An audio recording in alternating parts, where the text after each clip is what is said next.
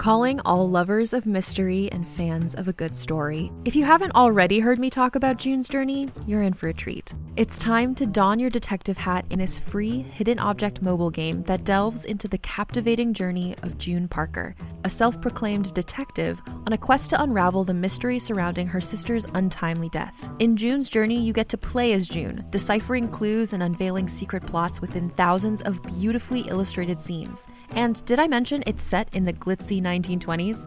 New chapters are added weekly, so you will never run out of new thrills to uncover, and you can also personalize and decorate your very own Orchid Island where the story takes place.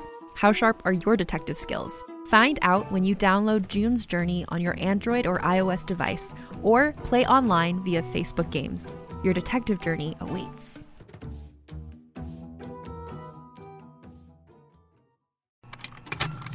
Contained herein are the heresies of Radolf Burntwine, erstwhile monk turned traveling medical investigator.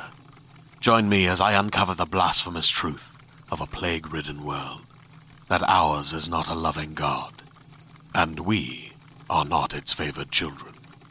The heresies of Radolf Burntwine, coming January 2nd, wherever podcasts are available. Hi, it's Malls. Reminder before the show to make sure that you are subscribed in Apple Podcasts. And if you're new, welcome to Please Advise Nation. Our show only works with your participation, so call 323-450-7408 with your dilemmas and life questions. Again, that's 323-450-7408, or email askpleaseadvise@gmail.com with your voice notes or emails. Thank you and enjoy. Hey everyone, it's episode 182 of Please Advise. I'm Molly McAleer. I'm joined here today by Christina Lopez. And I just want to introduce our guest right off the top because I was having a realization when we were setting this up. Our guest is calling in over Skype. And it's Liz Bentley. She hosts Feathers in My Hair, a teen mom podcast. She and I met on Snapchat, same way I met Troy McEady. Okay. And she just, spoke to my soul. I could tell she was a real talent because she is. But I was realizing when we were setting this up, I think that Liz is like somewhere like where you and I meet in the middle. Mm-hmm. Like, because right away I was just laughing because like Liz is like taking care of the technical stuff. But in the back of my head, I'm like, oh my God, I can't wait to talk shit about reality with her today. It's exciting for me too because like I've talked to Liz, but this is the first time I'm talking to Liz. Yeah, because like, Christina's influential with all of our podcasts. She's a huge help. And so you guys have like had some crosstalk in the past. Yeah, but it's been all business. Yeah. And so which like, is what gets you to be two, fun. this is what I love because that's what you two are. I said to Christina, Liz is a fucking straight shooter. Give her some bangers. And so I think she did that today. I tried. But Liz, I want to ask you some teen mom tea. Okay. Okay, slight trigger warning for anyone out there. Well, no, just why are you listening to this podcast if you need that?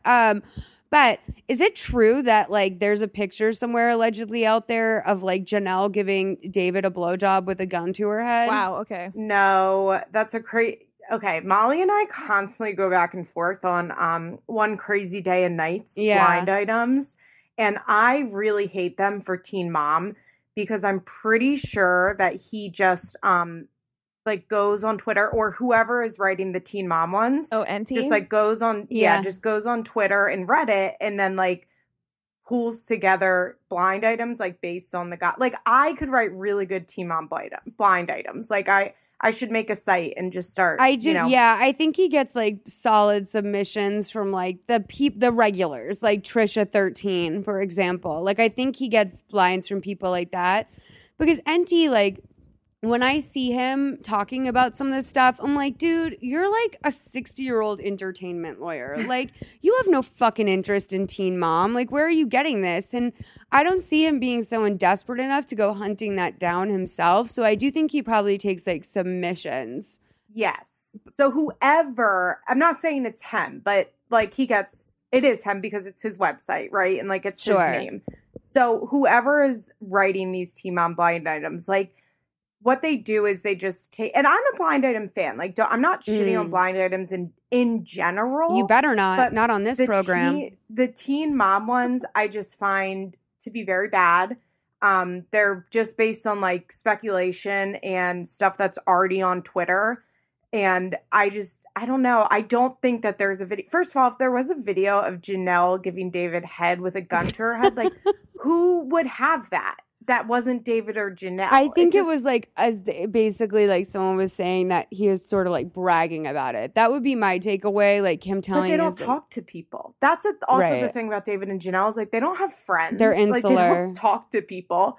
That one is so ludicrous, but it's so easy. Like I could easily come up with that because David always has a gun. People are right now really on this thing where they're convinced that David is like. If you read Reddit and Twitter, one of the big things right now is that David is like exploiting, like abusing Janelle by posting sexually explicit images to his Instagram and Snapchat. Okay. Like he's constantly posting, like he'll be like grabbing her ass. And honestly, Janelle loves that shit.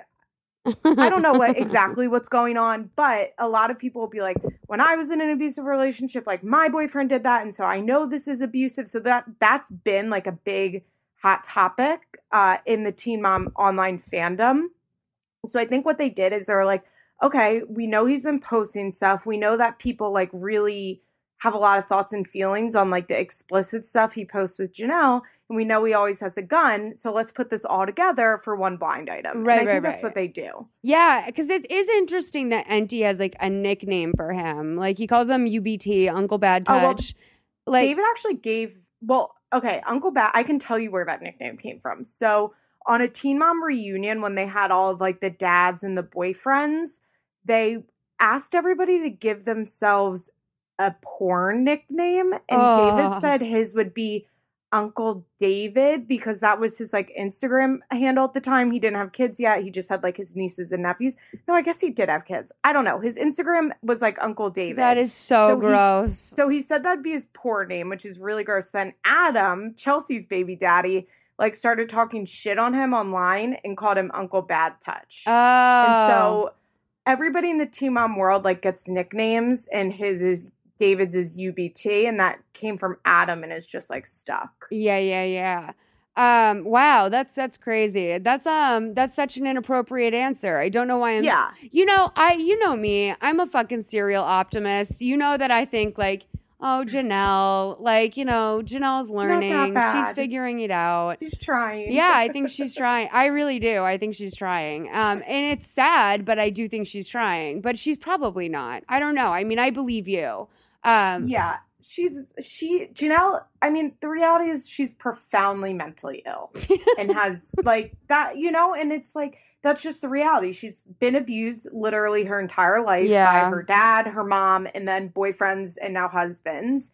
And she has probably borderline personality disorder that's 100% untreated. Plus she's a drug addict. It's like, she might be trying, but it's never going to be good because her life is really bad. Yeah, that's a hell of a combo platter. I have to say that like Barb, as much as I do like Barb, but being from the Boston area, hearing that Providence accent, it's like so triggering to me. She's a monster. Yeah. Barb is a monster. She is that mom that would be like fucking screaming at their child in the Ground Round parking lot, like for sure. Do you have the Ground Round where you're from? Yes. Penny a pound day. Penny a pound. Do you remember that? And you could go and get, at least at our Ground Round, you could get ice cream in a Phillies hat. Oh yeah, that was huge. New England is probably in a Boston hat. Like you gotta have ice cream in a hat. By the way, I tried gambling today. I tried to. I don't know why I'm saying I tried. I've tried it before, clearly, but I tried to gamble on the Super Bowl today, and then I found out you could only do it from New Jersey, and I almost got fucked. So that said, Greg Lisi, if you're listening to this, oh my God, it's government a hard name. Fuck you. We We had a private conversation, but also I'll just give a real public fuck you to Greg for not only fostering my budding gambling addiction, but for potentially screwing me out of a lot of money. Liz, I have to get my mushroom egg out of the oven. Why don't you two have a conversation for a couple minutes, okay? Why don't you two get to know? I have to get my mushroom egg. I'll be right back. Okay. So where are you from, Liz?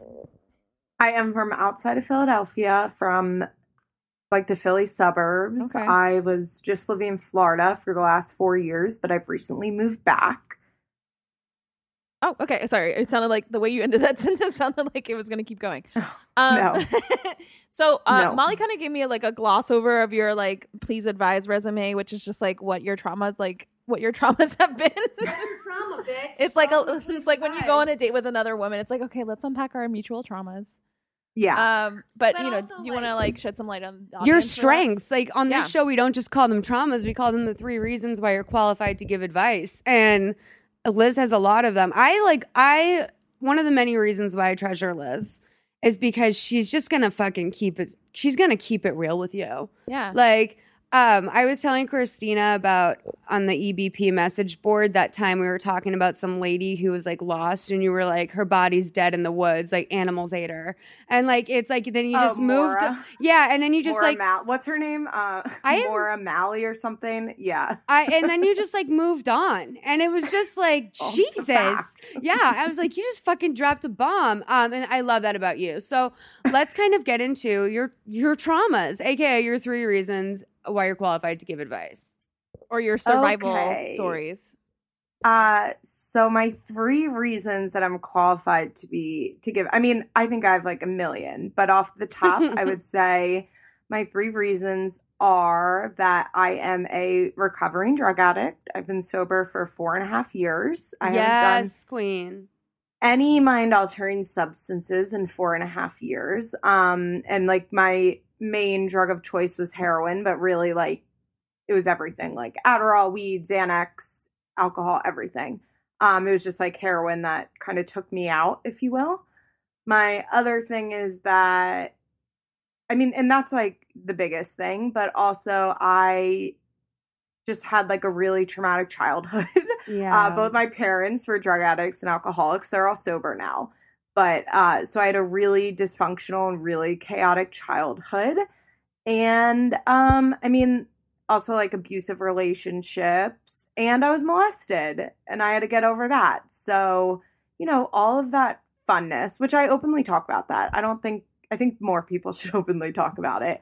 I love that about you, especially because like in particular, and I'm sure you know this, like heroin has such a stigma, which it should, but like it's very rare that someone can come back the way that you have. It's incredibly rare and you work really hard on it. And I think it's like just so great that you're honest about it because that's something with a big stigma, you know, for sure. It's such the opioid crisis right now in the country too is such a huge problem that we need people to start talking about. It's like huge. Coming out the other side of it. Yeah, I think it like disarms people, I guess, when I tell them, because I definitely I just look like a normal, nice, upper middle class Jewish girl. Like I don't look like a heroin addict. You know what I mean? Right. And so when I tell people that, they're like, wait, what? And I think it just kind of helps them reclassify like what a heroin addict looks like. Yeah, for sure. I agree with that. I mean, like you definitely expect people to be at the very least white knuckling, you know, through life. And what you've done is fantastic. And it's crazy because like, you know, I know you lost a friend this week, which is just awful. Yeah. But one of our very first conversations, like one of my first memories of talking with you was just that you had just been with a friend who was still using. And I just thought to myself, like, that is incredible that she is able to put herself in a position. I don't think that I would ever be able to be in a position with someone who was still using if I was and then wasn't, if I was like clean. I think that speaks a lot to your character and like also how strong you are in your recovery. But, yeah, I'm so sorry to hear that because this was that friend that passed. So do you have anything like you want to speak to about that? Because I know you've seen a lot of loss in your community and everything. Yeah, so, I mean, this is a friend that like I had gone to rehab with and we went to like sober living together and then I like got it together and she just like never could, you know, like I think the longest she ever had sober and like the whole time I knew her was like 5 months. And, you know, we knew each other for 4 years and she just like could never get it together. And she had really taught me that like I don't have to get rid of my friends that like still use and that I can be there for my friends as long as it's like not an unhealthy situation. Yeah. Like she wasn't, you know, asking you to get involved yourself. Yeah. And she like, I mean, I've definitely like cut off a lot of people who would be like asking me for money or manipulating me, but like she never did that.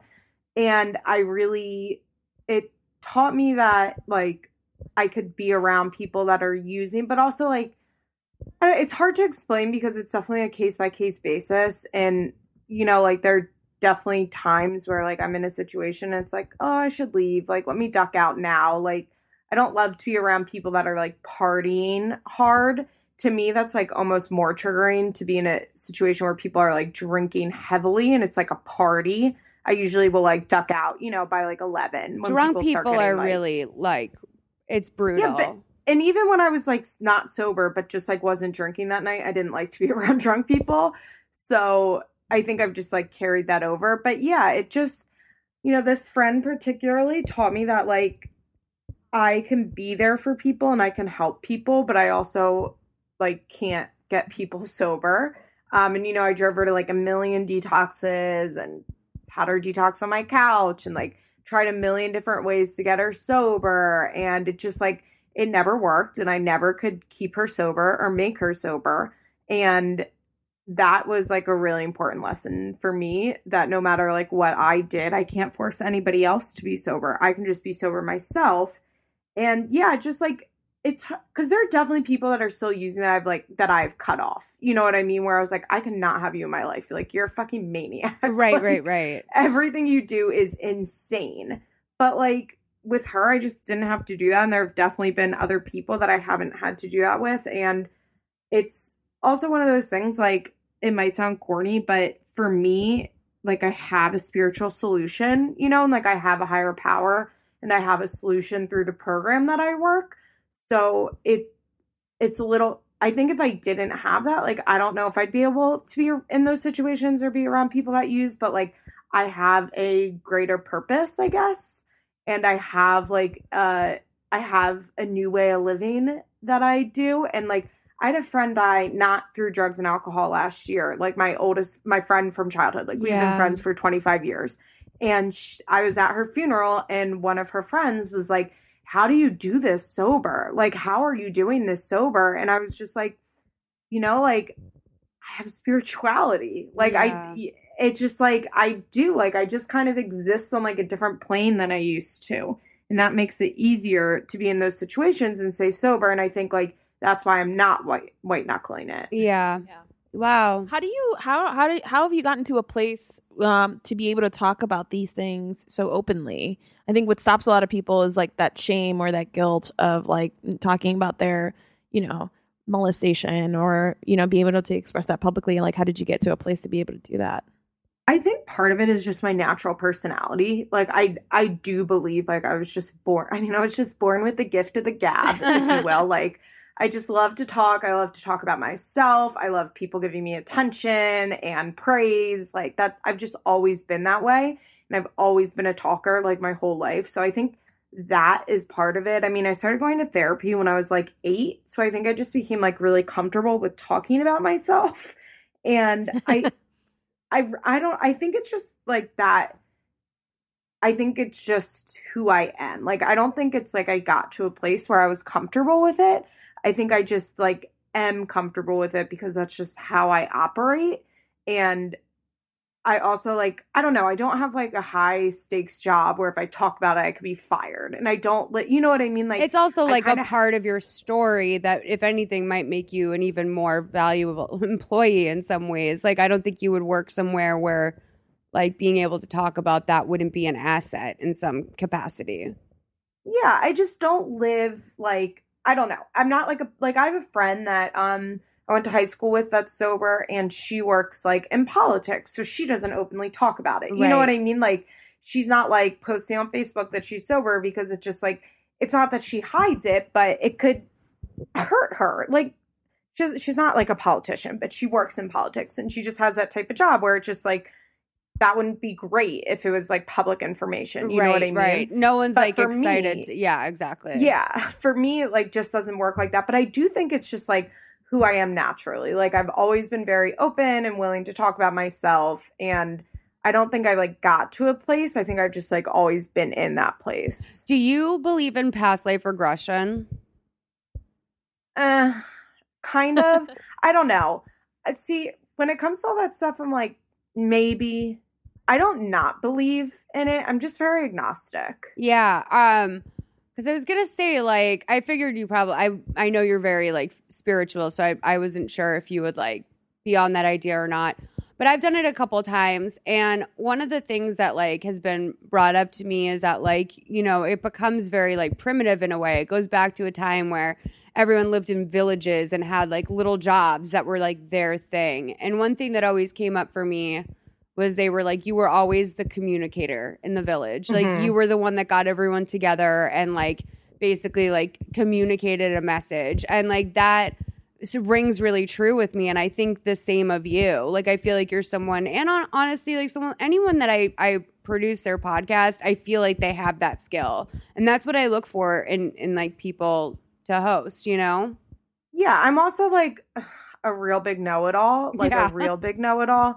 And so I just need people to hear what I have to say, like, at all times. And it's so funny once, like, some people, when they criticize my podcast, are like, she's such a know-it-all. And I'm like, you guys understand that I talk into the mic by myself for, like, 2 hours every week. Like, if I wasn't a know-it-all, like, I literally couldn't do this podcast. Like, you can't show up unprepared to what you do. This is the thing that I think a lot of people don't understand, that there's a certain amount of ego that needs to be involved in order to put stuff out in the world. Absolutely. Like, you know, and be able to like, that's the thing that people struggle with, is trying to do stuff publicly, right? Yeah. And, like, in order to do that, you need to believe that you're the shit. Yeah. Like, a little bit. There's a little of a know-it-all. Or just, like needs, so that stuff can breathe. Yeah, I would say I don't do it because I think I'm the shit. I do it because I, like, don't know how to not. That's how I hype myself up. Yeah. Oh yeah, you think you're the shit. That's like, I just do it because I like I like don't know what else to do with all of this. Yeah. Like, I have to be like, as soon as something happens, maybe it's just my way of processing, I have to talk to someone about it. Like, I have to just be like, I'm like dropping this text off, feel no like need to reply to it. I just need to say that this happened to someone and like express this learning and growing experience I just had. And, like, I would agree. Like, I definitely think I am a big, like, well, actually, like, that is, I am a big, well, you're a big, well, actually, Liz. Like, and you're right. And so am I. So, like, there's nothing wrong with that. When you're right, you're right. Of those too, yeah. And you can definitely be like that, too. Christina's much more, like, technically right. I'm more like, that's wrong. You're wrong. That's a bad moral impulse. And you're going to hell. See ya. Like, I'm very much that type of person. Even though I try and actively practice empathy in every way, every day. So all of this said, you guys, I think it's time to move forward to our calls. I know Christina front-loaded this with some buck wild ones, so let's get in there. Well, we'll get there. Okay. It's about the journey. Oh, okay. Okay. Hey, Malls. My name is Emily. I'm 29, and I'm a bartender near Austin, Texas. And my question is, what do you say when a guy tells you to smile? I can't explain why, but I'm sure every woman knows just how infuriating it is.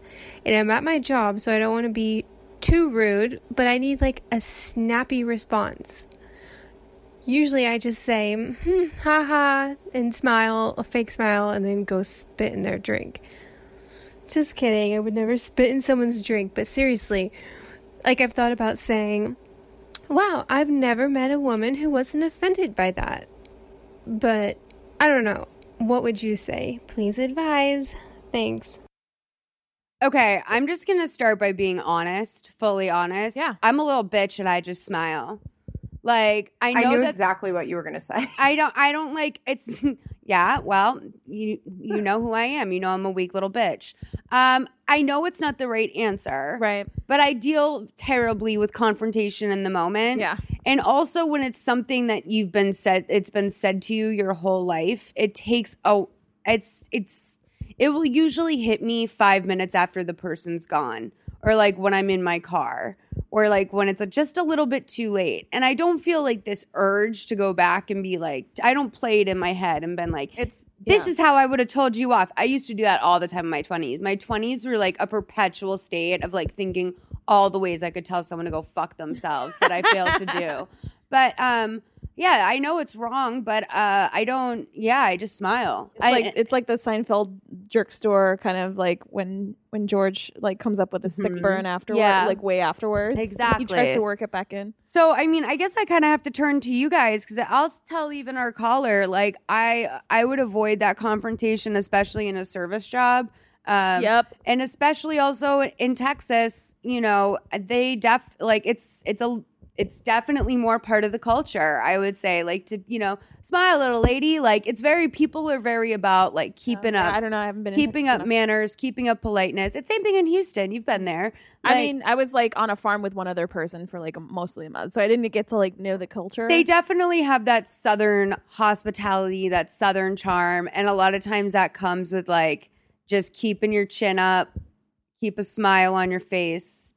Kill them with kindness. Yeah. And so that said, like, I don't necessarily agree with it, but I have a very difficult time standing up for myself. And I'll just own that. I'm not going to lie to our audience and be like, well, when I, in the moment, told someone to go fuck themselves, like, I just don't. I don't do it. Liz, what about you? Yeah, I'm curious what Liz Okay, I worked in restaurants forever, like for 10 years. And I would definitely say in a work environment, I would do like a cheeky, I don't know if it ever happened to me, but when situations like that came up, I would always just do like a funny little like, basically what you described. Yeah. Like you give them like a half smile and you laugh. And the reality is like when you work in service, like you don't get, well, maybe as a bartender a little more, but I was always a server. Like, you don't really get to snap back at people. Absolutely like, not. When you work for tips, fuck no. Yeah. You really can't. You really can't. I would just, like, give a smile or come up with, like, a canned answer that you say with a smile. Like, once someone on my Facebook, like, sent me a message and asked why I wasn't smiling in my profile picture. And I wrote back, because I look thinner when I don't smile. Just like something that takes them off guard but isn't rude would be my suggestion. Like you could just be like, I just like the way my face looks better. Something like that, but it can't be anything else. I like to make the other person feel horrible about it. So usually I'll do something like, oh, my grandfather died, or I just found out I lost my job today. But you can't say that when you're in a service job. No, not when you're in a service job, but let's say in the real world. Like I can imagine this is happening to her also in the real world as well. And so, you kind of never know what's going on in someone's life, and that's kind of rude to, like, make that assumption. So, okay, but I just like to make the other person feel horrible. Here's my question. I agree. I understand that the thing, but, like, if now we're pivoting to you don't get to tell me what to do with my fucking face, to you should feel like an asshole because a tragedy happened to me, versus, like, I just don't have to. Nothing happened. I just don't have to. And like that's mine. Like I don't. That should like be if the somebody goal. On the street. That should be the goal. But I mean, like I don't think there's enough time for that kind of nuanced interaction. Get there? You know what I mean? So like the only other option I can see if you want to go nuclear is just making the other person feel bad by bringing up a tragedy. Mine is definitely on the street. Like in regular life, if somebody says it to me, I would say no. Like that's it. Like I wouldn't engage with them. If I even sat. Honestly, if it was a stranger, I would not say anything back to them and I wouldn't smile. I would keep walking. More often than not, I do that. I'd probably be like, make me. No. Don't you don't know what you're that's like escalating. Yeah. Girl, like, give me something to smile about. Like, yeah. And then he whips out his ding dong. Yeah. I'll take a fist to the face, but that's fine.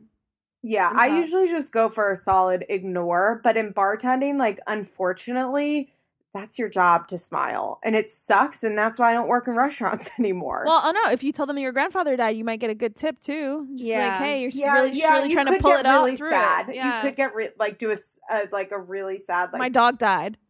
My dog died yesterday. I'm just feeling really sad. And then they'd be like, oh. But honestly, the whole point in service industry is just to make your shift as easy as possible. And usually the easiest way to do is to smile. But, like, I get why it sucks. I used to, like, sometimes I would be standing in the kitchen. I'd be like, I cannot physically smile at another table. Like, I cannot do it. Like, I cannot force my cheek muscles to go in that direction. Like, I cannot do it. But then you dig deep and you just give them the fucking smile. And then you turn your back and you go, I fucking hate working in food or drinks, and then you move on. Like that. It's just, that's the cost of working as a bartender, unfortunately. Can we talk about like the reverse of that though? Like when people are too like, when I go into my local CVS, you would think honestly, like I just came back from Iraq. Like they're all like, hi, Molly, hi. And it's like, I know it's their job. I know that they all have to greet everyone enthusiastically, but it's an assault to my senses every single time. And I feel like I wish I could just send someone in before me and be like, yo, when the brown-haired lady comes in here, chill. Because like, she's not, I mean, like I'm in and out of there. It gives me the willies. I hate being recognized in like a spot that I like go over again and again. Like, I don't like that. I don't like that, that's on my usual order. I don't know. Especially like at that CVS, I won't even say they say my name. I would say only the people at the pharmacy say my name because I see them once a month, but like without fail. But like, it's just like, it's that Walmart greeter system where it's like at a certain point, like, man, I don't need to be greeted. Like, I'm just trying to get my job done today. I have to go in here and buy my granola bars for my kids or whatever. Like, I don't need 12 people saying hello to me. Well, I wear my headphones at all times, basically at least one headphone, which is probably super rude and I look like a nut job. I understand that. But then I never have to talk to anyone, and it's been a great change of my life. Yeah, I don't think you look like a nut job. When I see people with headphones on in public, I just feel envious if I don't have them. I'm like, fuck, I should have brought those. I walk around without my glasses on. I don't need to see everything. I don't want to hear everything. I like to be alone. Okay, I'm very sensitive. I had an interaction with a neighbor this morning. She was just like, you're always on your headphones, like... You're just kind of like antisocial. And I'm like, well, actually, I work in an office like mostly 8 or 9 hours a day. I'm kind of burned out on human interaction when I come home. You can just say I work in audio. Yeah. Oh, no. Yeah. She knows that I'm listening to podcasts because it's like part of my job. Yeah. Every time I get into an Uber and I put my headphones on, first of all, like everyone in LA is like, why are you here? The second you get in the Uber, they want to know who you are, what you can do for them, whatever. But so I never say I'm like listening to a podcast or something for work. I'll just be like, I'm going to be on my phone for work. And if you need anything, just like yell. I think Jane Marie, the writer Jane Marie, she also runs Little Everywhere, which is like a podcast studio. She tweeted that was her move. And I've been doing it religiously ever since. And it works great. Yeah. Just I'm not going to be able to hear you. These are noise canceling. Like wave your hand or something if you need me. And they certainly don't need you. No, they don't. They know where they need to go. That's the other thing that frustrates me sometimes with Uber is just like, oh, where are we going? How are we like, don't you have that information? Yeah. No, don't I know. Ask me I for hate a route. that. I absolutely hate that. That is like very much a pet peeve for me. Unless someone's about to get on the freeway, like to go for like 2 stops. And I'm like, dog, like, just take the back roads. Like, I don't need a freeway in my life. Yeah. And also, why are you working in an area that you don't really, I don't know. I wish they like were more like legit Uber cabbies. takes you everywhere. So the 19-year-old boy that goes to my store, Liz, he's like an aspiring pop star. He takes Uber everywhere. And yesterday I see him tweet, get this, that he was at the gym and he called an Uber. And he put in his address, but he accidentally clicked his address for New Mexico. And the driver started to drive him to fucking New Mexico. What? And he got like an hour and a half out of town before he realized, I think. And then Uber, like the guy went back and he got charged $289. And like I once went to I used to live at 200 Broadway in Glendale. I put in 200 Broadway and it took me like down by the airport. And like that was expensive and I was pissed. It was like $50 or something because it was late at night. But I couldn't believe it. 19 years old, you get a $289 Uber bill. You're trying to make it out here as an R&B singer, going to church. Like at Hillsong. I mean that like why did it take him so long to realize what was happening? He's fucking 19. He's 19. He was probably on his phone. It probably was like a 40. It probably was like a 45-minute drive, depending on the time of day in LA. And like by the time he tuned in, when you don't drive here, like you have no reason to know what freeway you're on, how long something should take. But I think if you take enough trips, you know, like the general route that like someone should be going to your house. I just could say Most of that you are just, like coming I back from could the see gym. that accidentally happening to me when I was just don't have- younger. I'm just saying I don't have sympathy for that. I don't have Yeah. what do you I mean, well, people make mistakes. Yeah, but that's how you learn. Yeah, no, I mean, I don't think the boy should win a fucking national medal, like, or anything like that. I don't think this is a courageous act on his part. Yeah, it was a dumb mistake. Yeah, It was it's really a dumb mistake. But I was like, fuck. Like, I would feel terrible if I was 19, out $290 because I just clicked the wrong thing. Like, I don't that know. sucks. Yeah, No one likes a $300 mistake. I wouldn't want that for you. yeah, it's a shitty mistake. Yeah, I You are don't know. I'm so such like a unfeeling control. sometimes. Like, I'm what- such a It's a control dumb- freak. I that I don't can't feel sympathy imagine for dumb that. thing. Like it's dumb. It's a dumb thing. if I fucked up Like, at something, I don't is that feel bad really? for someone who takes frequent Uber rides and then like loses $250. Obviously, they have the income to be able to afford these frequent Uber rides and like. No, I don't think he has the $250. I think that he doesn't drive a car. But like, if that happened to me, Christina, would you really be like, oh well? No, you would be like, oh my God, that sucks. I feel bad. I mean, like for you, yeah. I don't know. You're asking. I don't know. I have a hard time. I don't know. You have a hard time feeling empathy for others? silly mistakes like What that. do you for think, silly Liz? mistakes like that? Yeah, I do. I have a hard time feeling empathy for that. I feel empathy for it, but at the same time, it's just so hard for me to put myself in that position because I'm such a control freak Yeah. that I can't imagine like allowing it to get that far. And also, what the fuck at the Uber driver not being That's like, what I'm you're saying. trying to go to New Mexico? That's what I knew. The Uber driver, he had to have known. Christina, it's fine. I just think, honestly, like in life, especially for all people, like everyone makes mistakes. Like that's just a shitty one. I'm just like, I'm a little bit blown away at like the, like, I mean, it's not headline news. I don't think this is like, I don't feel terrible for him, but I feel bad anytime someone makes a mistake and is screwed over. I'm like, oh, that sucks. You made a mistake. Yeah, I don't know if I would see it as him being screwed over. So Okay. maybe he screwed himself over. But Yeah. like, point is, he made a mistake. I still feel bad for that. I don't never feel like good someone made a mistake. I don't feel good that he made the mistake, but I just don't feel that bad for it either. He's 19. Okay. Kids can fucking barely put their socks on these days. Okay. So anyway, I'm just glad, honestly, that he's Ubering because I don't think a 19-year-old should even be on the road. I think we are way too quick to give young people without frontal lobes heavy machinery that can kill like dozens of people in one fell swoop.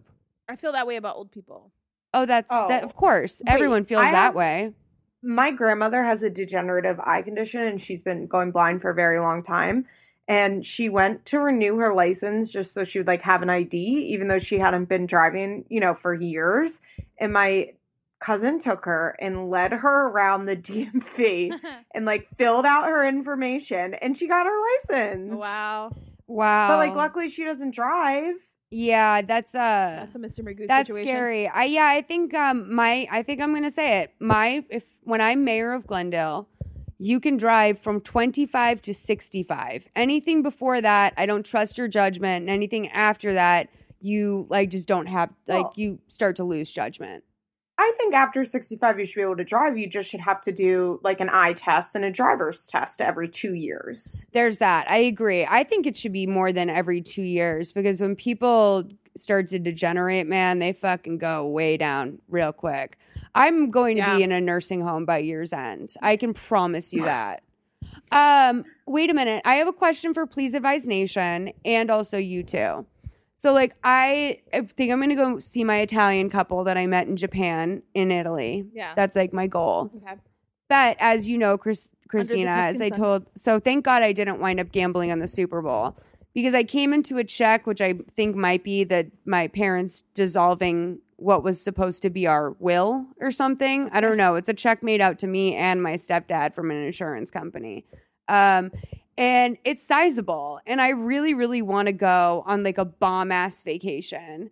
And so I was looking up, like I just need to travel more. Like I'm a fucking single lady. Like it's part of like the creative process, this is the benefit of not being married and having kids, is like getting to roam, you know? Yeah. My house is like the one thing that I feel like that all the time. Like I'm not taking advantage of like my singleness. Yeah. But then I am, because I'm not doing anything is like taking advantage of it. No, too. totally. And like every married woman I know who's like in her 30s is just like, you're living my dream. Like you're like, you're okay. Like you're doing okay. You get to do your creative projects. You're in a house by yourself. Like no one has to talk to you. You don't have to ask anyone's permission. Like this is a great time. I'm going to enjoy it while I'm still able-bodied before I go to the nursing home. I'm going to be getting some real good time in. So I'm thinking I kind of want to go to the Dominican Republic, but I don't know the best time of year. I'll ask my sister-in-law. I kind of want to go to those good old Galapagos Islands. Okay. Because little turtles. Why do you hate the Galapagos Islands? No, I'm like jealous. That's like a jealousy. Les, no, you can come. Apparently, according to an Uber driver, see, this is why I thought of the Galapagos Islands. Okay. Because I said to him, like, you know, I was telling him about my Japan trip and how, like, kind of pricey and what an unexpected, like, just like how pricey it was. And he was like, where I'm from, go to the Galapagos Islands, 2 weeks. He's like, you have $2,000 in the Galapagos Islands, you'll live like a king for 2 weeks. He's like, you could even do a month with that amount. And I was like, that's what I need to be looking for, is places. Because Iceland, big lie. It's so expensive once you get there. It's a really cheap flight, but then it's super expensive. You could do Thailand, which is a super expensive flight, but a very cheap. That's the thing. Most of these places are going to be like an expensive flight. Maybe not coming out of LAX. That's true. But I mean, it's still, you're going to Asia. Anywhere to Asia. You know what I mean? Yeah. It's going to be You should set one of pricey. those like flight deal like Oh, I got things. them. Yeah, I'm on that. And I was thinking about also doing like a package on kayak, which I want to know from people. Did you like regrettable? Because I feel like I would hate to feel stuck somewhere if I got there. Yeah. And when people start promising you meals and shit, it can go downhill real fast. Yeah, the only thing that I always use kayak. I always use third-party sites to do everything. Yeah. But package-wise, for a vacation, I would be very hesitant to use anything but somebody that can guarantee me that they'll refund my money or accommodate me separately if I am international and some shit goes sideways. That's a really good call. Because kayak, similarly, I had a friend that was in Spain or somewhere, and something happened with the hotel that he booked on Expedia, and he couldn't even find an international number to call them.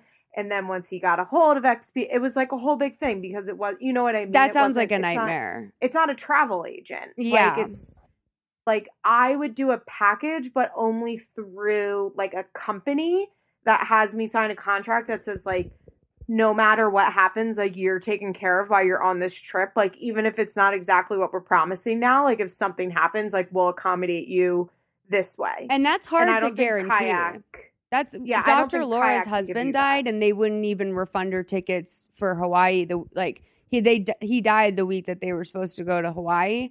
And like the insurance company fucking dicked Dr. Laura around for like months on that. Yeah. And like she fully called them out on the air. And I was like, damn, like that, first of all, that is like, that's bad news. Yeah. To not like when someone's like, yo, we're not going on this vacation because one of the 4 people going died. Like you got to give that money back. That's what insurance is for. Like truly, when someone's in the newspaper for dying, it pretty much is like, okay, that's the reason why you have this insurance at all. And I do book through, like I booked all of my hotels separately in Japan through Expedia, but I just would never, I don't know if I can trust, unless it's like a Mexican resort, I don't know if I can trust all inclusive or like package anywhere. Well, that's exactly what I'm saying. Like in hotels, it's like whatever, because worst comes to worst is like, especially in a place like Japan, like you'll hop on Airbnb, you know what I mean? And like you'll figure it out at a later date. But like a package where like things are promised to you, it's like, I don't know. It was a little Caroline Calloway. Like I will say, I overpromised, underdelivered. I would do, if I was going to do like a package deal, I would look for like a tour company that like is reputable, because like say for Italy, like they do, you know what I mean? Like I don't think you'd want to go on a guided tour, but like but a company like that like sells packages and that's like what they do. And not just like kayak, like here's this thing that we're offering. Although I have a friend that they went to the Dominican Republic using a Groupon for like an all-inclusive, and they said it was great. That's great. Yeah. Because and by the way, I just want to let people know, this isn't an insane travel budget I have. I just am trying to like actually use my money to better myself as opposed to like, you know, while I can go be to Central America, go to Costa Rica, go to Guatemala. I've been to Guatemala. It's great. And Central America is like not that expensive to get to and cheap when you're there. Yeah, that's what I need to. I need to be hitting up more continents, man. Yeah, that's what I'm here for. Is continent love Central America or South America. The only thing is, it's like obviously if you go to the Galapagos Islands, it's just going to cost a lot of money to get there. Like not insane, but you know, over $1,000 probably. Insane in the membrane. I have $1,000 crazy, but like I feel like you'd have a good time in Australia. Oh no, and I have like homies in Australia too. Like, what's up, Steph? Steph, you should listen to her podcast, Hysteria. She's one of my favorites. We met at the Work It thing. I just love that you like Nair. What the fuck? Like, I'm like, do you not hear how you sound? Like, they're like, there's no R. I'm like, dog, you're saying an R. Like, there's and there's no R and no. Molly was talking to Australians and they were like, do an impression. And I was like, Nair. Okay, so let's move on to the next call. I guess to our person here, you know, maybe one other thing I can suggest, maybe you should travel more too. Like, you know, start to see that people are fucking pieces of shit all over the world. No, I'm kidding. That, like, also, like, when you really, like, broaden your horizons, I will tell you, I look at Americans very differently than the more time I spend out of the country, because I'm like, oh, dog, like, we're just, like, truly, we're young. Like, we're young, wild, and free. We're, like, fucking we are, like, the shitty 12-year-olds of the world. We're, like, slutty 12-year-olds. Very obviously, the Puritan part of it really shines through if you're, like, in a place like France. Yeah. It's like, the cultural thing is really, And it's really indicative that, like, Americans actually travel at least, like, globally out of most countries. Yeah. Who said there wasn't history in LA? Yeah. Okay, let's take our next call.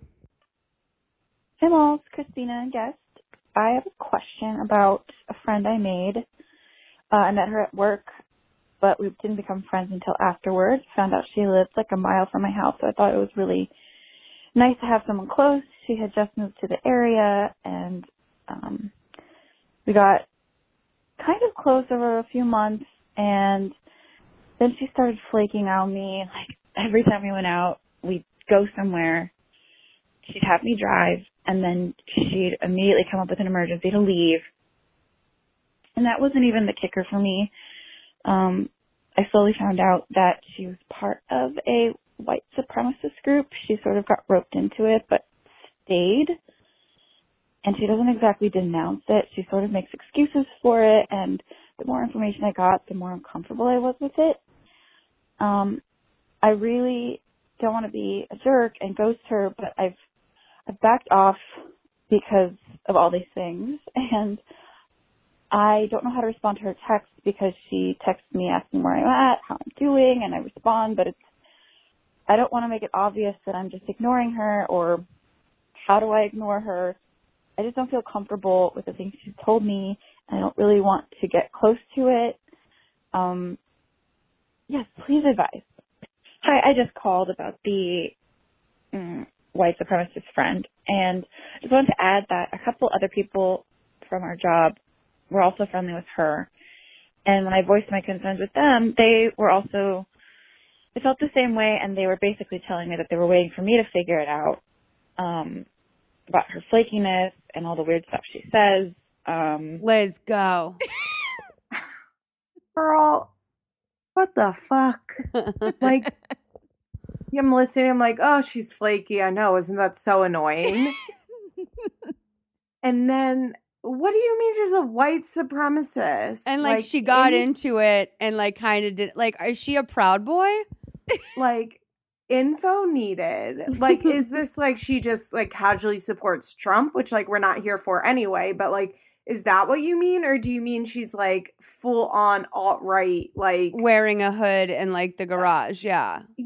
I mean, not saying like it's either is fine, but like, what are we working with here? Second of all, like that maybe she's just been red pilled, you know? Yeah, I was also thinking, I was going to say that. Like, is she red pilled? I just wasn't sure how much you guys have talked about. You know, I'm red pill now. Well, I'm red pill.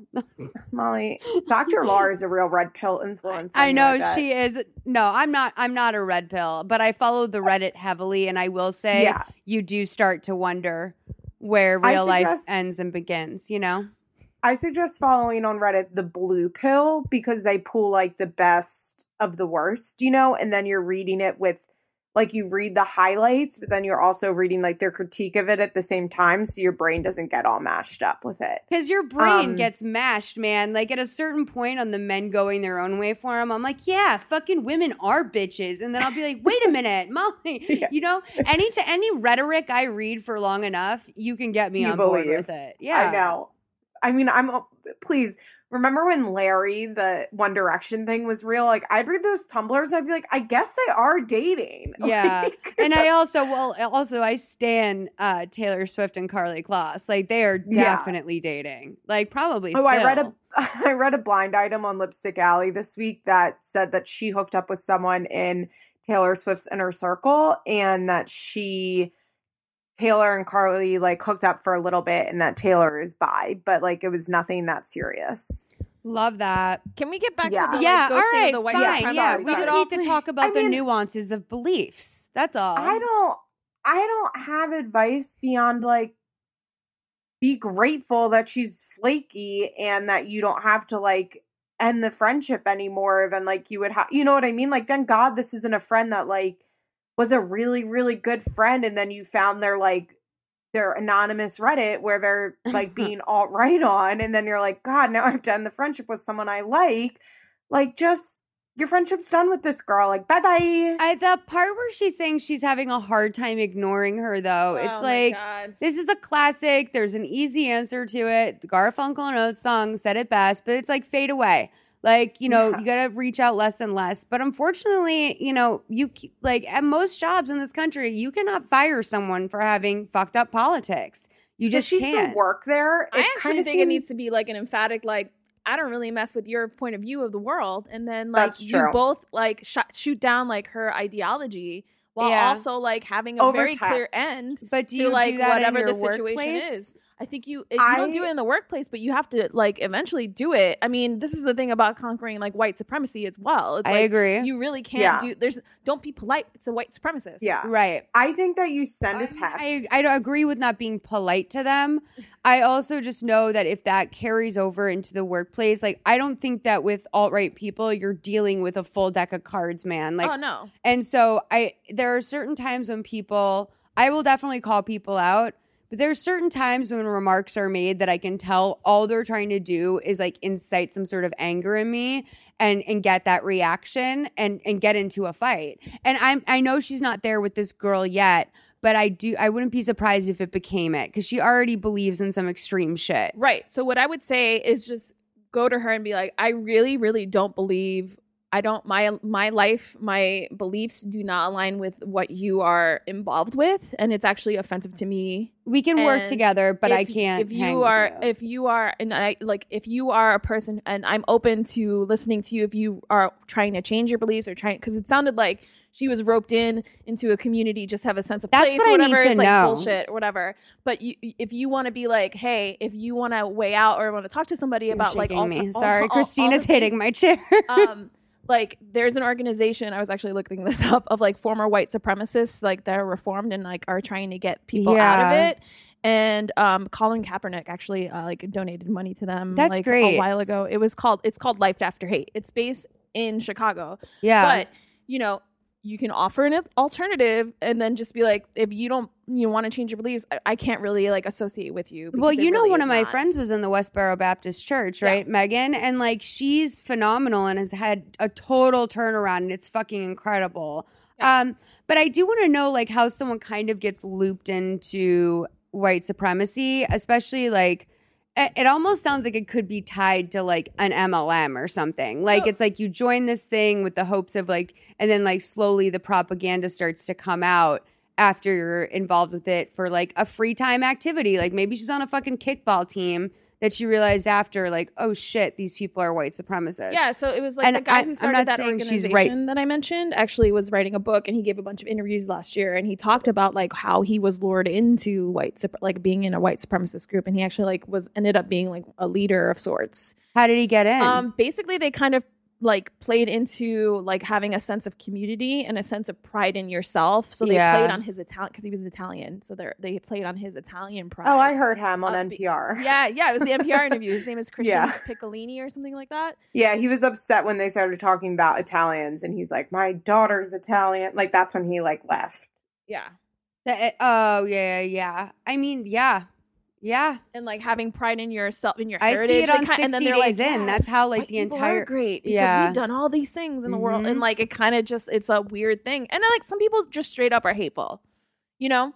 Yeah. So like I don't know, it could be either or situation, but like I think it kind of does have to be addressed. Like I think ghosting is kind of like, you know, I don't know. I understand like the reasons for it, especially because it's a work situation and it's awkward, but it's also just like you kind of have to be upfront with a white supremacist about why you're not. You're right. I agree. I think that realistically, like if your job is not on the line, you know, like if your job is not on the line for confronting her, if it is like, I don't know if it's the best idea, but if your job is not on the line, send her a text. You don't have to confront her in person. It doesn't have to be a fight, but you can just be straight up like, look, I don't agree with your beliefs, and I don't really want to continue a friendship outside of work because of it. I would say do not put that in writing, honey. She could take that to HR. It's a lesson I have learned over the years the hard way. Put shit. You know what? Write it, or say it, forget it, write it, regret it. Dorinda Medley. True. Okay, then straight up tell her, but I'm not sure like how you go out and you tell her. Oh, okay, it sounds like hell. Like it sounds like I don't envy this girl's situation. I mean, she's obviously incredible. Like this is obviously a big kind of new conversation for her. She practically whispered white supremacy, like as if, you know, just the thought of saying it is offensive. And like, I think that's obvious. She's not comfortable around this kind of dialogue at all. So like, what's a good starter kit for her? Because it's one thing to do what Christina just said. It's really hard to confront people that are ignorant. So there's a book I've talked about this book before, White Fragility. I'm completely forgetting on the author's name right now, but you can Google it. It's called White Fragility, and it is basically about how to talk to white people about race and like how to kind of get them to understand like the bigger structure that's involved. But do you think this girl is going to like be able to read that book and then apply it to the world? Because I would be surprised. I feel like that is caller. Yes, yeah. I think that is like that would be like a moon landing for her. That's an emotional moon landing. She has to get there. Like right now, she's still floating around in that NASA space simulator. She like is interested and intrigued, but like. That's some like NBA level shit. Like when you're really out here talking to like another white person because you read a whole ass book on white fragility, which I think everyone should get to. I've been meaning to buy it on Audible myself because I listen to stuff all the time. But like where's the starting, like what are the breadcrumbs we can give her as opposed to like the whole ass loaf? There's some really like Rachel Cargill is a good follow on Twitter, and she writes a lot about race, but Twitter is a great place to start. And she wrote a really great article last year about how to confront your family members about, you know, Trump and white supremacy stuff at Thanksgiving, and it was like in Vogue or one of those places. But it was really great start at just like how to approach those ideals, or, you know, not really like be blunt about it depending on what you want, but like start reading writers like that. You can find adjacent writers through like Twitter and other, like look at who she retweets and then look at those who they retweet and like kind of go and look at that. Become familiar with that community and those writers, but also like, you know, there are probably some really great white people who speak to this as well. Yeah, obviously the burden shouldn't be on those who are oppressed. But like if you want to get a place to get started, like Rachel Cargle is like a really good writer. That's a great suggestion, because I do think like you're right, like an overall education on this stuff is important, but not everyone's going to do that, and certainly not everyone can do that and apply it in a day. Like there's a lot of things that are also like dangerous if someone's underinformed on it and they start going off on some stuff. And I feel like I see that a lot where I'm like, oh my God, just because you're blank, blank, blank, or blank does not mean you speak for every marginalized person. Or like, that was a lesson I had to this learn. is a tacky look. This is a bad look. You know who I'm talking about, Christina. Like I've got a pet project, a little someone that I check in on that I'm like, bitch, like stop thinking that you speak for everyone. Like you're out of your mind. And I think her intentions are good, but I also think it's a little bit performative. And where you find that is where you also find a lot of misinformation. So Twitter can be a great resource, but don't just follow any like quote unquote woke person. Yeah. There's also a really great writer named Layla F. Saad. That's Saad. And she wrote, she has this workbook called Me and White Supremacy. And it's basically like you can get, when you sign up for her newsletter, you get a PDF. That's this workbook. And it really kind of challenges like how to see yourself within the machinations of like white supremacy. I need a PDF. Yeah. Can you fill it out online? Do I have to print it? I'm I'm not going to Kinko's. I'll print it out for you. Okay, yeah. Print me out a PDF of my racial quiz. But like look at those kinds of writers, look who they're following and who they're retweeting, kind of like just learn from there. But I mean, that's like a bigger conversation that I don't think she necessarily needs to get into with this girl. Yeah. But to understand your role in it and also not to be complicit, it's important to remember that. Yeah. And learn a little bit about yourself. Because I do think that like basically like let's say we're all like born obese, right? In this metaphor I'm making, like you have to work up to being a very physically fit, engaged person that gets something out of working out, right? So like one would say start with a walk up and down the street, and like that's, and then then go longer, then do this. And I think that like educating yourself on this stuff for most people, especially those of us who are not in the echo chamber, which it doesn't sound like she is, like we gotta, like, I want to help her find like her walk down the street, basically. That's eventually going to lead to her running a marathon. But like, you have to really, I think sometimes there can be a misinterpretation about where everyone starts. And like, I think everyone should get to the place of reading books like this white fragility thing, but that's very daunting for a lot of people. It's like, you can't tell a morbidly obese person you got to run a marathon by the end of the month.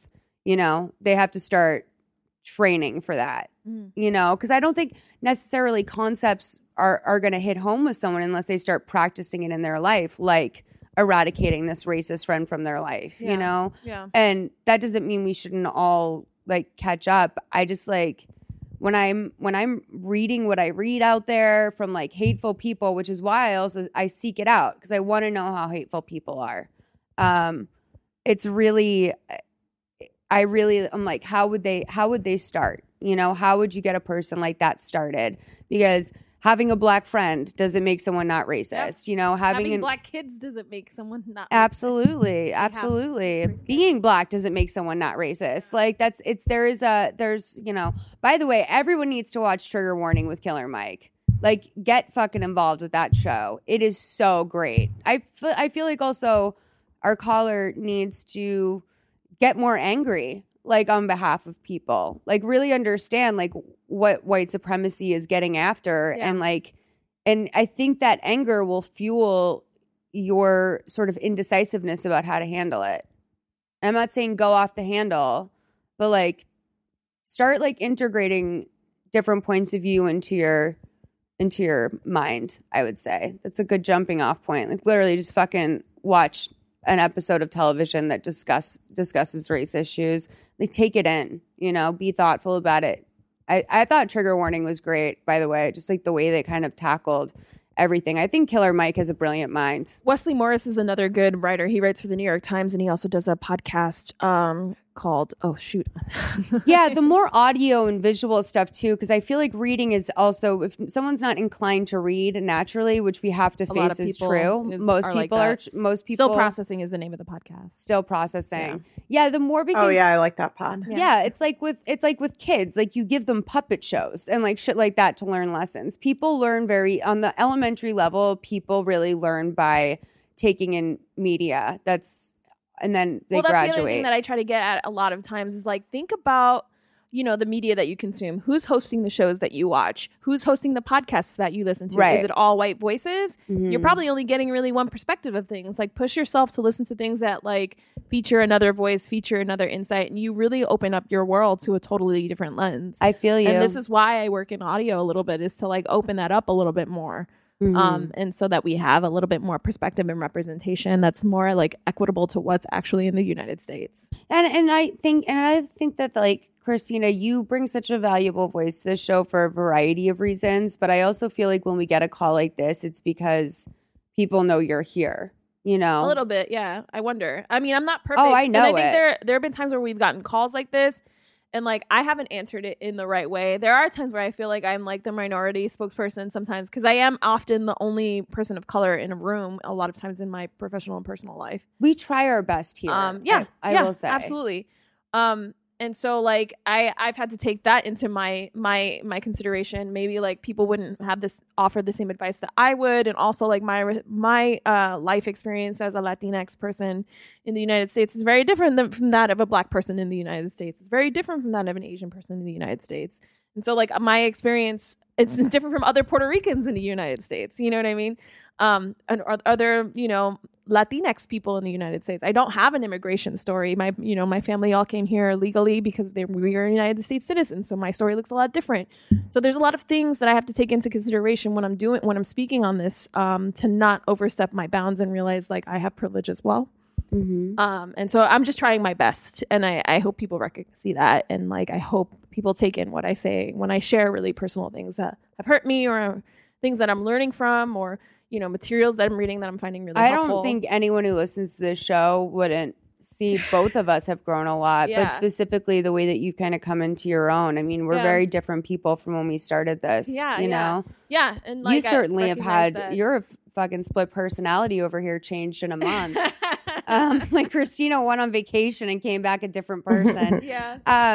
But all of that said, call us and update us about this, because I'd love to know more of what you have to say about this and what happens. Yeah. And good luck. Go, start taking baby steps.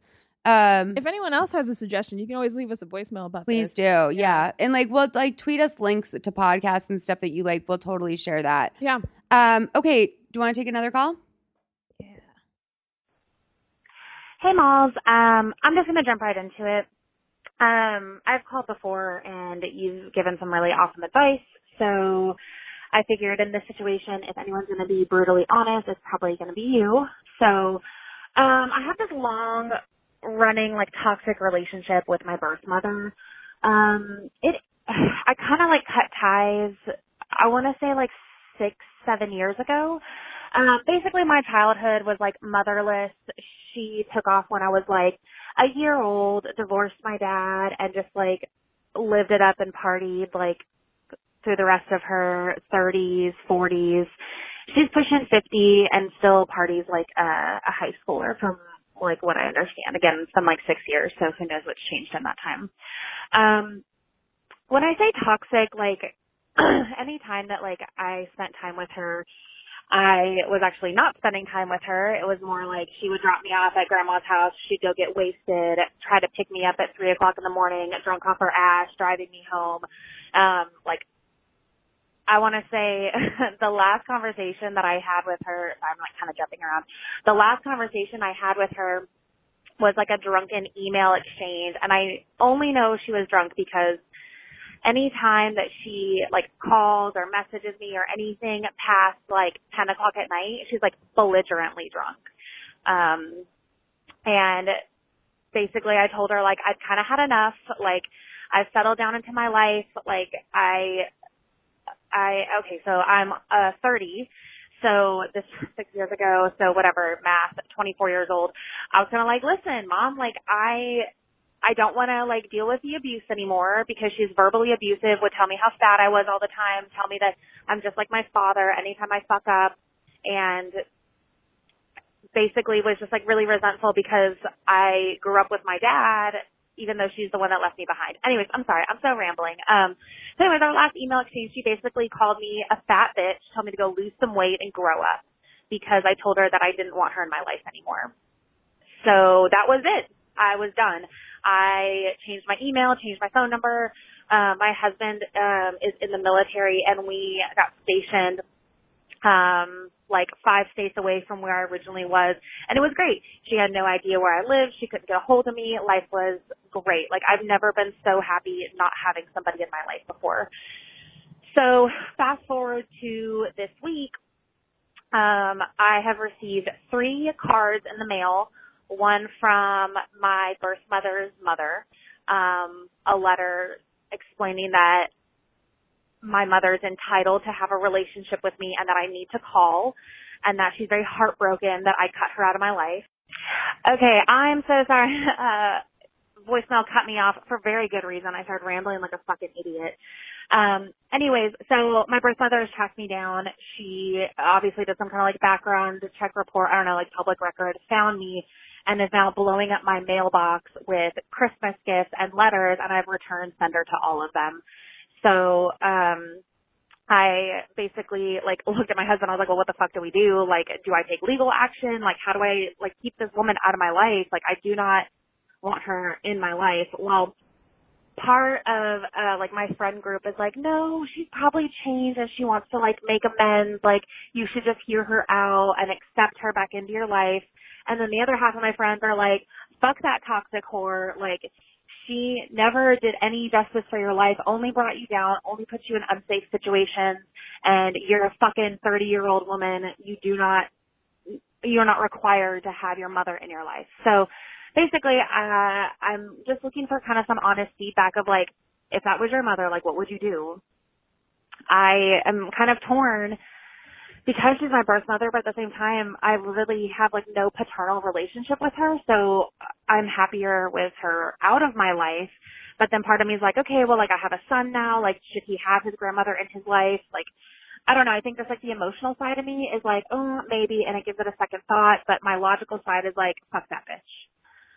So, I hope you can do some awesome editing on that last message because again, it's, very long.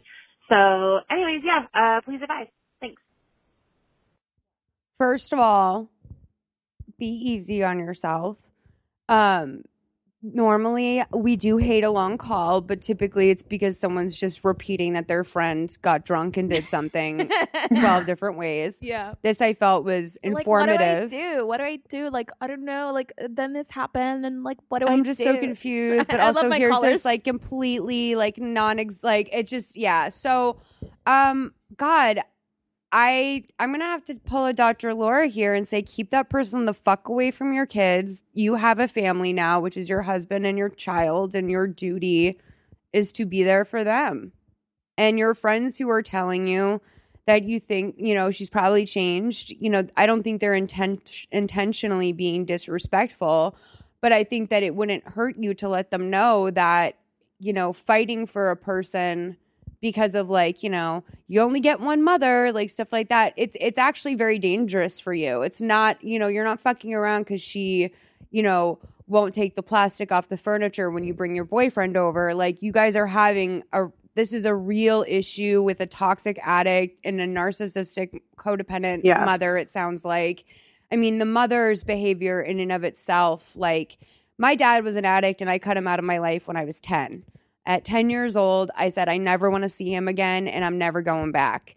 And I never did. I didn't go to his funeral. I didn't change my mind when I got older. The reality is that he made my life harder, and I didn't need that in my life. And unfortunately, you know, when you have to make a decision like that at a young age, it winds up obviously affecting a lot of your human relationships, because I can pretty easily shut someone out after a certain point of them hurting me. Like, I just won't ever pick up the phone again. But yeah, I don't think you're making the wrong move here. Liz, I want to know more of what you think, especially coming from sort of like the mother's addiction side as well, because you are obviously very well schooled on that.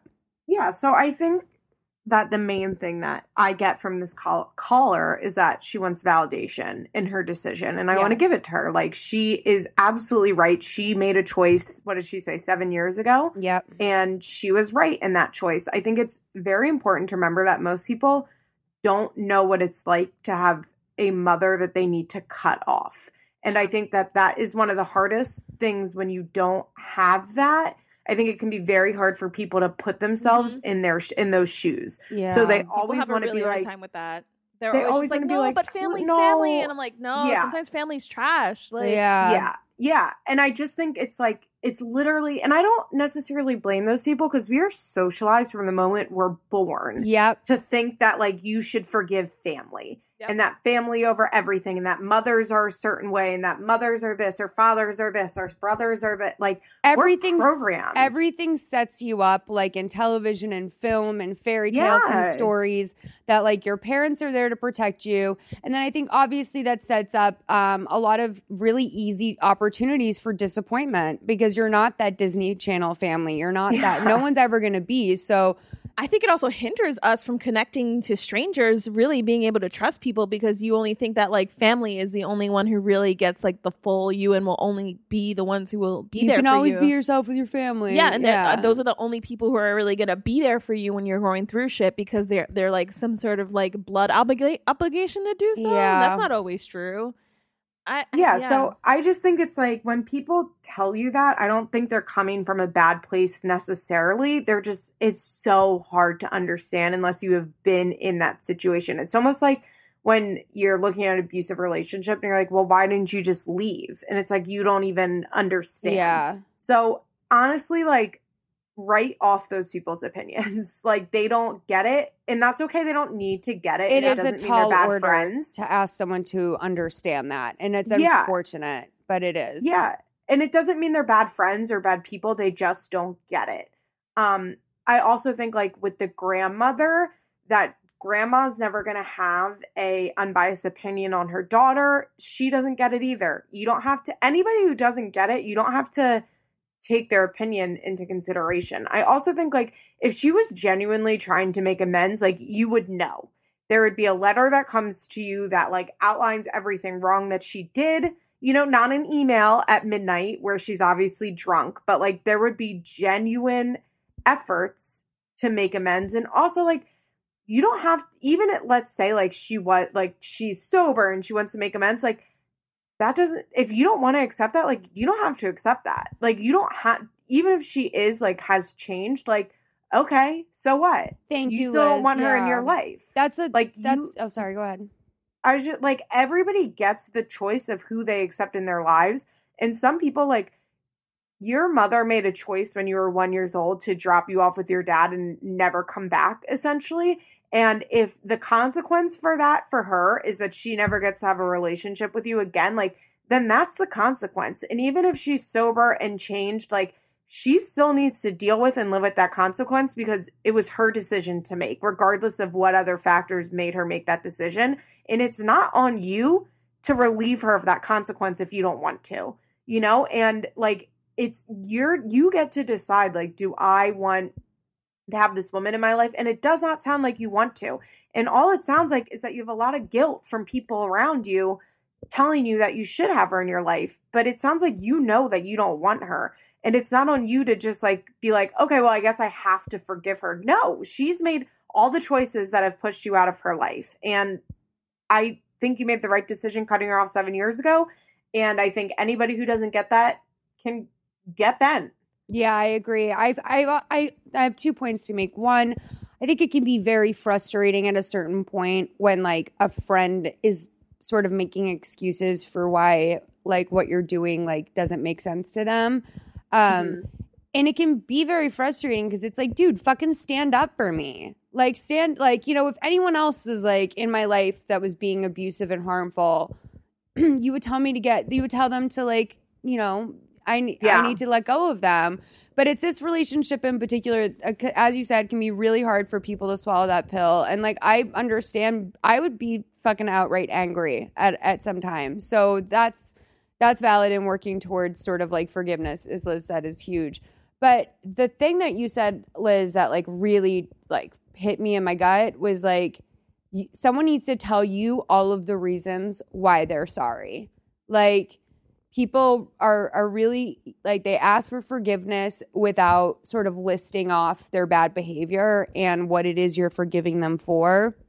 And I feel like that's a really easy way for that person to not actually face the reality of what they did. And people don't like to live knowing that they made mistakes. People hate it, especially if you're talking about someone who's narcissistic. It's really difficult for them to accept that they made a mistake. And if your mom ever does become sober, I wouldn't be surprised if it almost got worse before it got better, because she's probably going to be like, well, I'm full mind, and like this little fucking bitch daughter of mine hasn't been there, you know. Yeah. But I think that when she's, if you guys ever do get to that place, and I would be really surprised if you did, unfortunately, you know, she's gonna have to come with a prepared list of like of the reasons why she fucked up. Well, that's how you make amends in the 12-step program, is that you like list off everything that you remember that you've done, and you like are specific. And then at the end, you say, like, is there anything that I have forgotten or I haven't included that you feel that I need to make amends for? Like, you give them the opportunity to be like, yeah, you did this, this, and this. Actually, this season on Teen Mom OG, Tyler's dad, Butch, made amends to him. And at the end, Tyler was like, that's it. Yeah. Like, you left out so much stuff. And he had a chance to be like, this is what you left out. Like, and Butch was like, I honestly like forgot about that stuff. And it's true, because like, especially when you're like terrorizing people, you just forget. And like when you're using, you know? Yes. Yeah. So yeah, I think like if she didn't come to you with like a very specific, like, this is everything that I've done wrong and this is how I want to make it better, then she's actually not making amends to you. And I just want to reiterate, even if she did that, you don't have to accept her. You don't have to say, like, I personally am a big believer in like personal forgiveness, but it's for me, not for the other person. Yeah. So I think like forgiving her, like in your heart, will be helpful just, you know, to live a happier, more productive life. But that doesn't mean that you have to allow her back in your life. Like, she could do a complete 180 and be like a whole different person. And you can still be like, okay, but like, you weren't here for 30 years and I'm just not really interested in starting a relationship with you right now. You have every right, and don't let anybody tell you that you like have to accept anyone's apology ever for anything. Mm-hmm. You know, like, we don't owe anybody our friendship or a relationship, especially if they've harmed us. Like, you don't have to do that. And we have this like idea in society that like somebody says sorry and then you have to be their friend again or their daughter again. And like, that's not true. Like, just because somebody says sorry doesn't mean that you need to then accept them back in your life. Like, she's made her decisions, and the effect of them is that like, she doesn't have a relationship with you or her grandson. And you're allowed to say that, and you're allowed to have that boundary, and don't let people bully you into thinking differently. Truly. That's like basically what they're doing. They're trying to, especially your grandmother is trying to bully you into believing that like you owe her anything, and you don't owe her shit. Not a thing. You don't owe her shit. And like, that's a big thing in the 12 steps, is like, they tell you like, people don't owe you their forgiveness. Right. You know what I mean? And like, it's a consequence, and she has to deal with the consequence of not being in your life. And I think that you made the right choice, and fuck her. Yeah, I agree. I totally agree. I think personal forgiveness is like such a great way to put that, is that, you know, it doesn't feel good to move forward with the grudge, but not just because you have like decided, okay, like I'm going to move on from that, doesn't mean that like you actually have to engage with this person anymore, but just come to peace with it. I think that's such great advice, Liz. And I'll tell you something else. If anyone out there is like judging, like this girl's like, my mom's a crazy whore, or whatever she called her. Like, do you know like what like place you have to put a human in before like they say something like that? Like, no person wants to be like, my mom's a fucking bitch. Like, no one wants, I don't think people naturally are inclined to say that. Like, I could kind of feel like her sort of like, I don't know how else to put it, but she's just like a crazy fucking bitch. And like, that sucks to have to say. Like, it sucks to have to get to a place where you're comfortable saying something like that. Yeah, I also want to point out that caller, I like really genuinely feel for you on how hard it is to cut out a parent, and like that you're going back. And I want to say like, it's okay that you're going back and forth, you know, and that you're wavering on your decision and you're not so sure, and that you'll let her in and then you cut her off again. I think that's very natural. I think that is like I think there are very few people in this world who go no contact with their parents and stay no contact for the rest of their lives. I think that it's a protection, it's a protection. And like, that's, there are plenty of people who have to do it because, it's just a process. It's a process. Like, it's okay that it's a learning curve. And I think what I'm saying is that, like, I get why you're going back and forth and that it's very hard. And like, don't beat yourself up for like, oh, well, I let her back into my life and I fucked up and I shouldn't have even talked to her. It's like, it's okay. You fucked up. You talked to her again. Like, that's fine.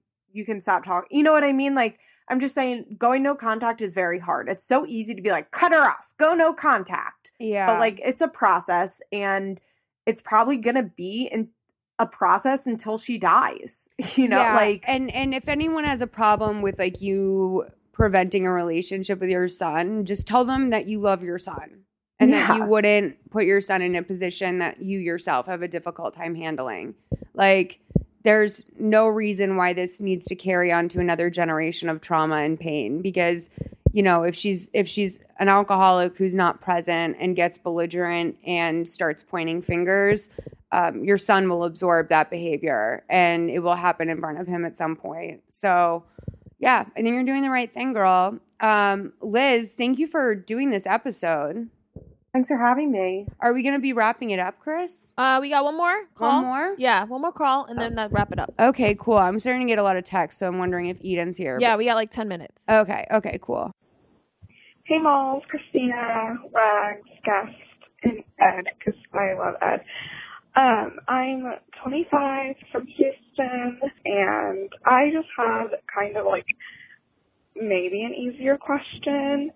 I used to love like the Kardashians and, Paris Hilton, my new BFF and stuff like in high school. And now I just really haven't watched much TV since probably when I graduated in 2011-ish, just because I love podcasts because I can go from room to room and listen. I love audiobooks and I just haven't sat down to watch TV in forever. And it just seems like a task sometimes. But anyways, so I always kind of have like,